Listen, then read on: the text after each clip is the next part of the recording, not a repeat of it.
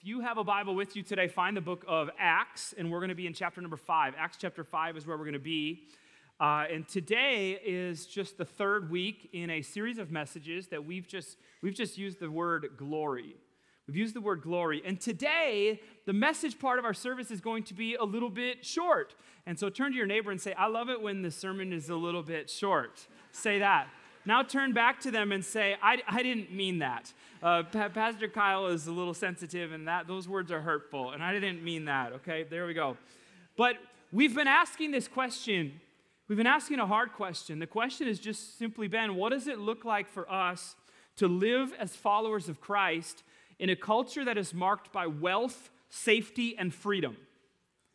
And we've been talking and looking at people around the world and people in history and persecution and poverty and all this type of stuff.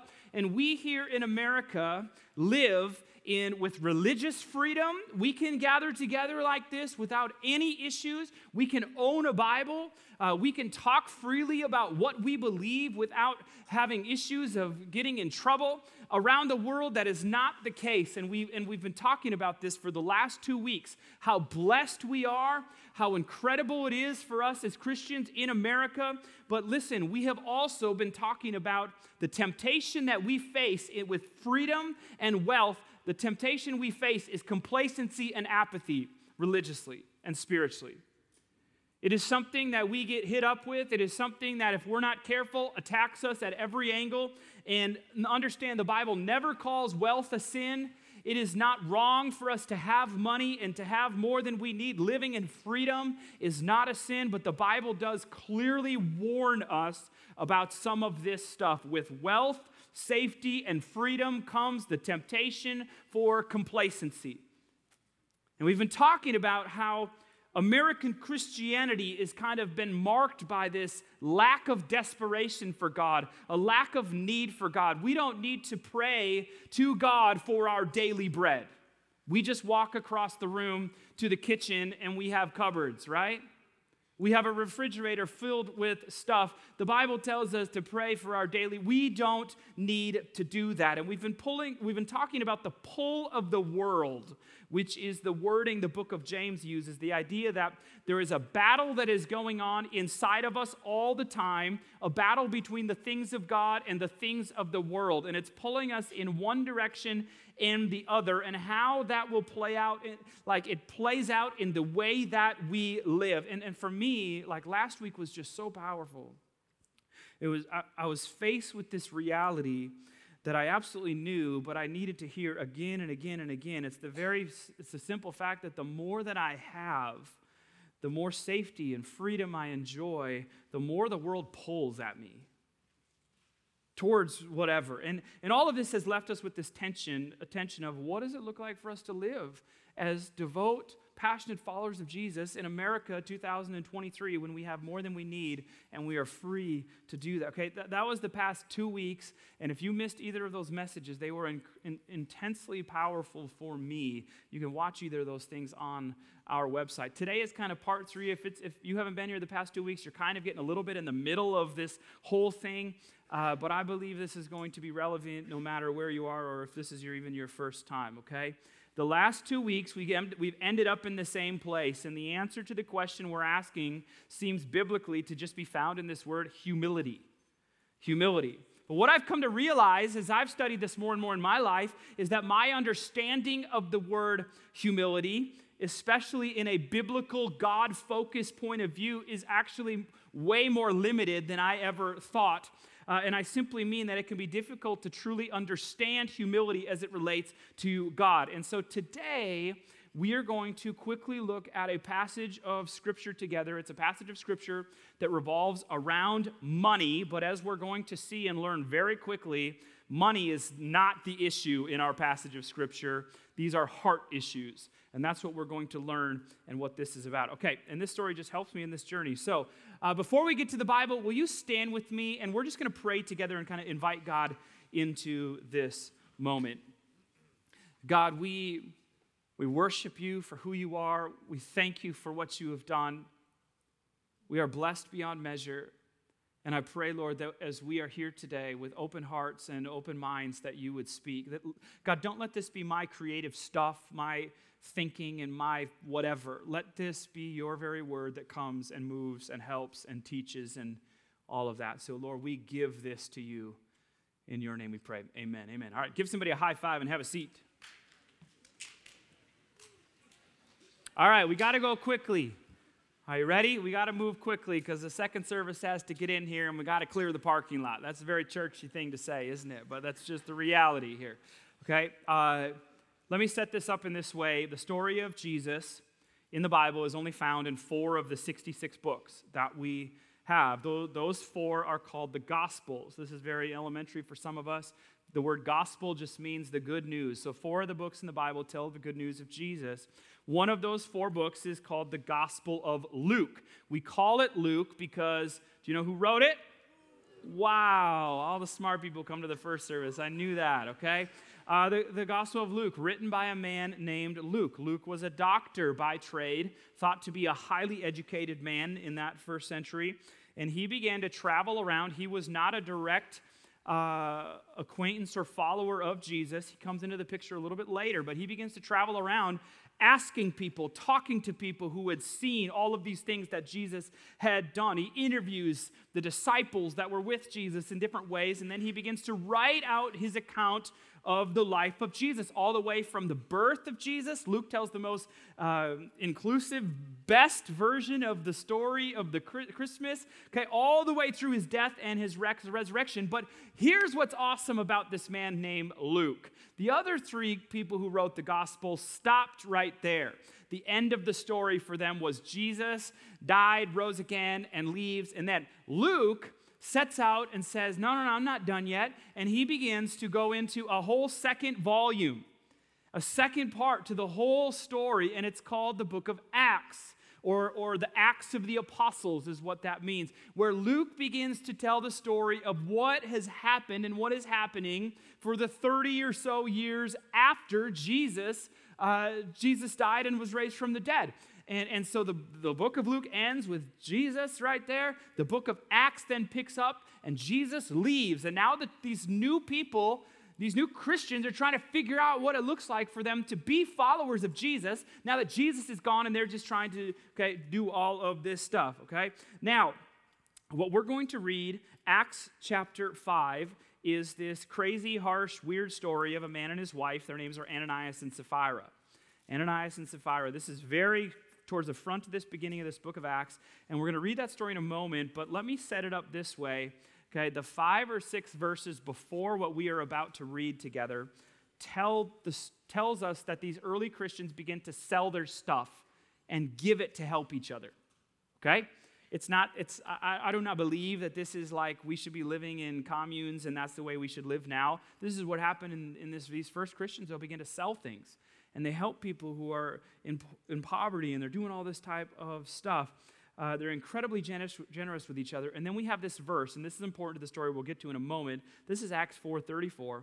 It says, from time to time, those who owned land or houses sold them, brought the money from the sales and put it at the apostles' feet, and it was distributed to anyone who had need. There was people that were selling their homes and selling their land and taking all that money and giving it to this new movement that was Jesus and his church, and they would distribute that to all of those types of things. And all that sets us up for chapter 5, which begins with this. Now a man named Ananias, together with his wife Sapphira, also sold a piece of property. So these people are doing this, and now we get a specific story about it.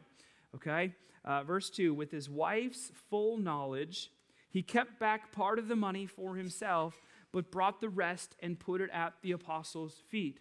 Okay, Ananias and his wife sold this piece of land. They talk about it, and they keep part of it for themselves, and they give part of it to this church. Sounds like a good thing to me, right? Like, that makes sense. They're being generous. This is great.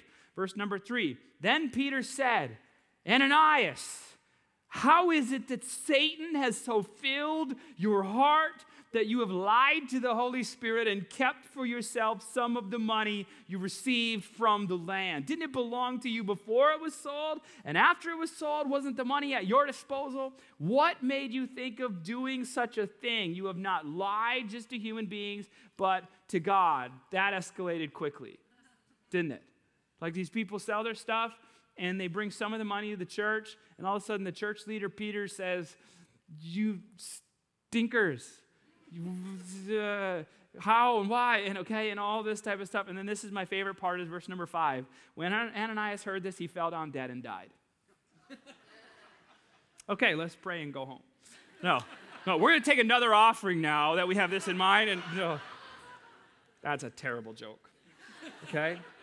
And great fear seized all who heard what had happened. Then some young men came forward, wrapped up his body, and carried him out and buried him. He falls down dead. What in the world is going on? Verse number 7, the story continues. About 3 hours later, his wife comes in, not knowing what had happened. Peter asked her, tell me, is this the price you and Ananias got for the land? Yeah, she said, that's the price. Peter said to her, how could you conspire to test the Spirit of the Lord? Listen, the feet of the men who buried your husband are at the door, and they will carry you out also. This Peter is no joke, is he? Okay, and at that moment, she fell down at his feet and died. Then the young men came in, and finding her dead, carried her out and buried her beside her husband. Great fear seized the whole church and all who heard about these things. Now, here's what makes this so confusing for me. It's just like, okay, we don't see anything else like this in the Bible. This is the only story that has anything like this even ever happen. This is strange, it's unique, it's harsh. This is months into Christianity being a thing. Jesus is just like left, died, rose. He was hung out for 40 days and then he leaves. And now we have the beginning of this church. They don't have to sell their stuff and give it to the church. They didn't have to do that. There was no telling that they had to do that. That was not part of the deal here. And they show up to the church giving a large donation, and they end up dead. Now, we could spend hours picking this apart. We don't have time to do that.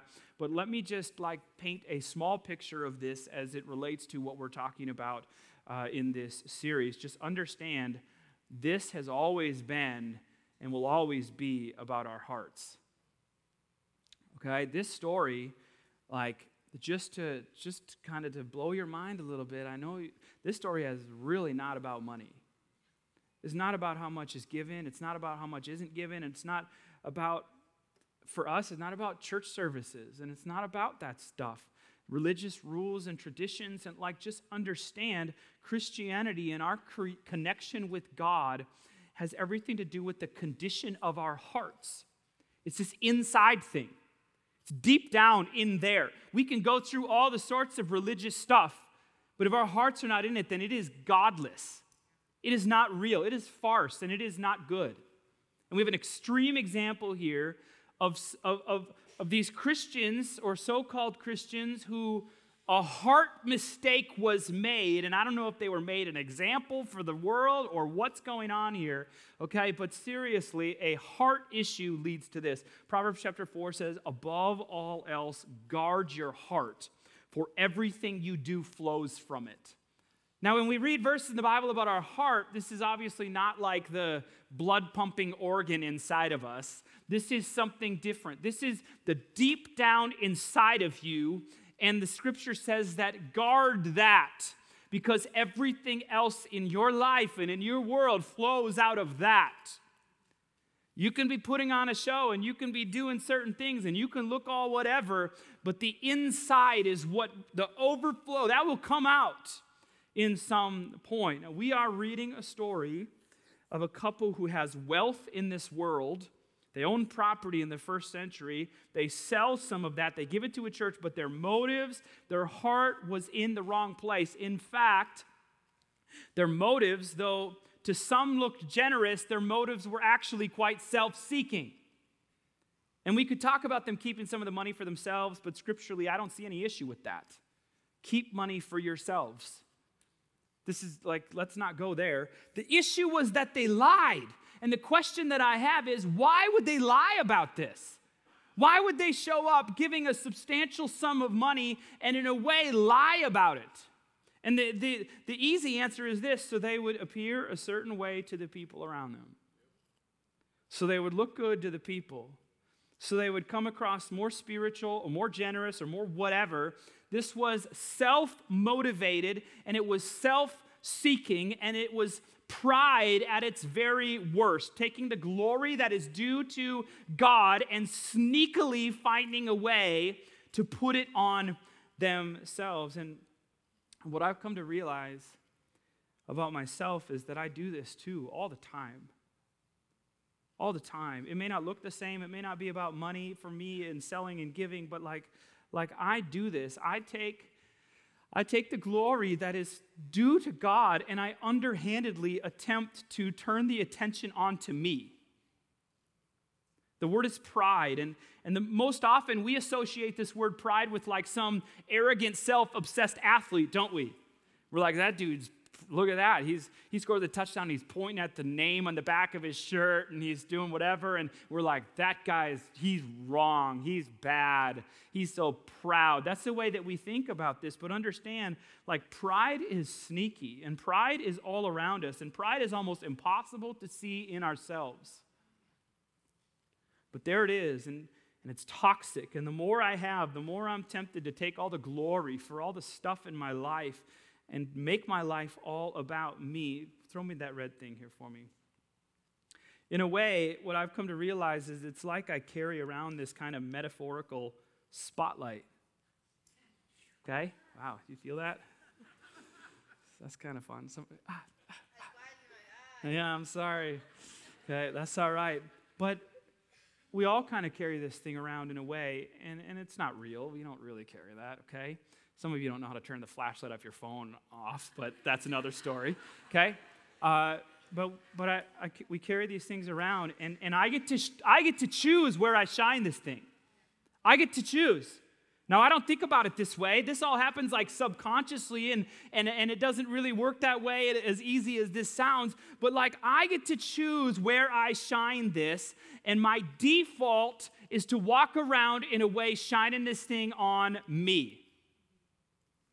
And I stand around and I tell stories about how things used to be for me, and maybe I was like really good at athletics, and I tell the stories about that stuff, pointing the thing back at me.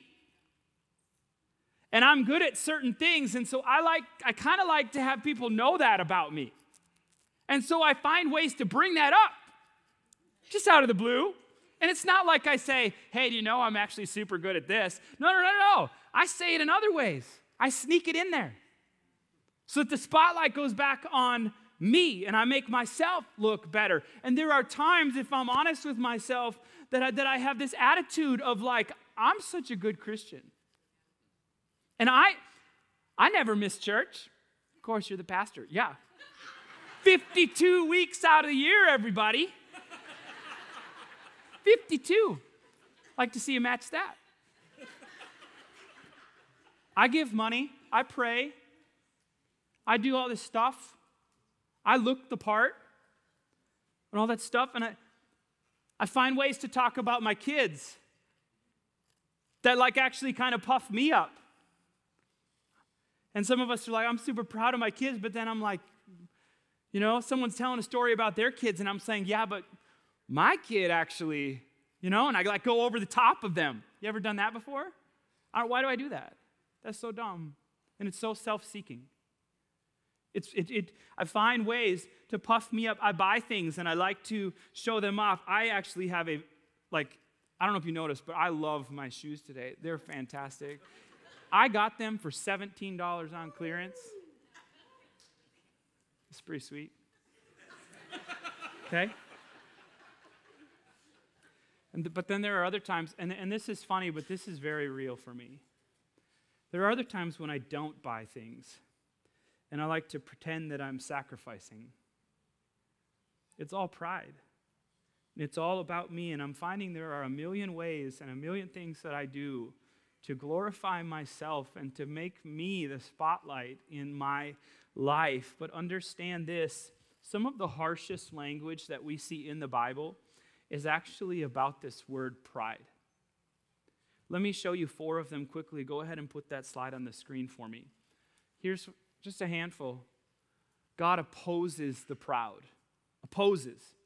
Like he goes in the other direction. He turns away from. God detests the proud. That word detest is fascinating Because understand, these weren't written in English. We have English translations, so there's complexity to all of this translation. Like this word could also be just flat out translated as disgusts. Like, not like he talked about it, but disgusted. God is disgusted by pride. Psalm 101, God will not tolerate the proud. Just will not tolerate. Psalm chapter 18, God will humiliate the proud. This is what we have in the scripture, and it's again and again. This is just all I could fit on the page right there. Okay? He opposes, he detests, he will not tolerate, he humiliates. There's something about the word pride. And again, our default is to say, that's not me. That's that guy. And in us pointing our finger, if you didn't know this, it's actually another version of pride. Do you know that sometimes we point out the faults of other people to make ourselves even look better? It's another way we do this. There's something about pride that seems to move God farther away. We take the glory that is due him and we turn it on ourselves. And biblically, it's disgusting. The exact opposite seems to happen with this word humility. Go ahead and put that second half of this thing up here. Here's what the Bible says about humility. James 4, the humble will be given grace. Matthew 23, the humble will be exalted. The humble will be rescued. The humble are shown favor. There is something about humility in a person's life that seems to trigger something in the very heart of God. God gives grace and God exalts and God rescues. He shows favor to the humble. Humility says, it's all about you, God. I have nothing without you. You are why I'm alive. You are why I have anything that I have. It's all about you. Music team, will you please come? The most simplistic way, and we just have a few minutes and we're going to sing a song together just before we go as well. The most simplistic way imaginable, the solution, the answer to our question is for us. As we're asking the question, how do we live our lives as followers of Jesus in a culture that is filled and marked by wealth, safety, and freedom? The simple answer is that we try to figure out how to take this and point it towards God. And that everything in our life, in this goofy spotlight that we carry around, the goal of our entire life is that God would be glorified. That God would get the glory, that Jesus would be exalted, that Jesus would be the focus. And we begin to figure out what it looks like for us to do that. We point it in that direction, that our lives would point to his goodness, that our lives would be about giving him glory, that our lives would be about God being glorified. Now understand, this is not something that we ever truly figure out. It's not something that you will ever completely master. This is why, and Tori said this so perfectly in her little thing, is in the words through Aaron. She just said, man, this is about taking up my cross and every day making a choice. It's about dying daily to ourselves. In fact, Jesus said this in Matthew 16, which is where all this comes from. It said, then Jesus said to his disciples, whoever wants to be my disciple, the word disciple is just the word follower, they must deny themselves and take up their cross and follow me.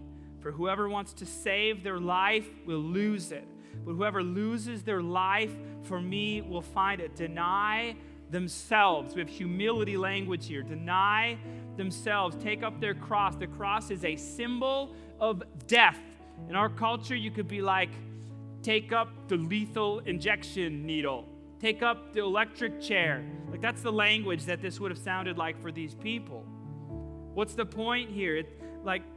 Personally, you die every single day. Not a physical death. That's not what this is, okay? Don't be weird. This is about every day saying myself, me. That's not what this is about. It's about you. Self-denial and death to self. Please stand with me all over this place.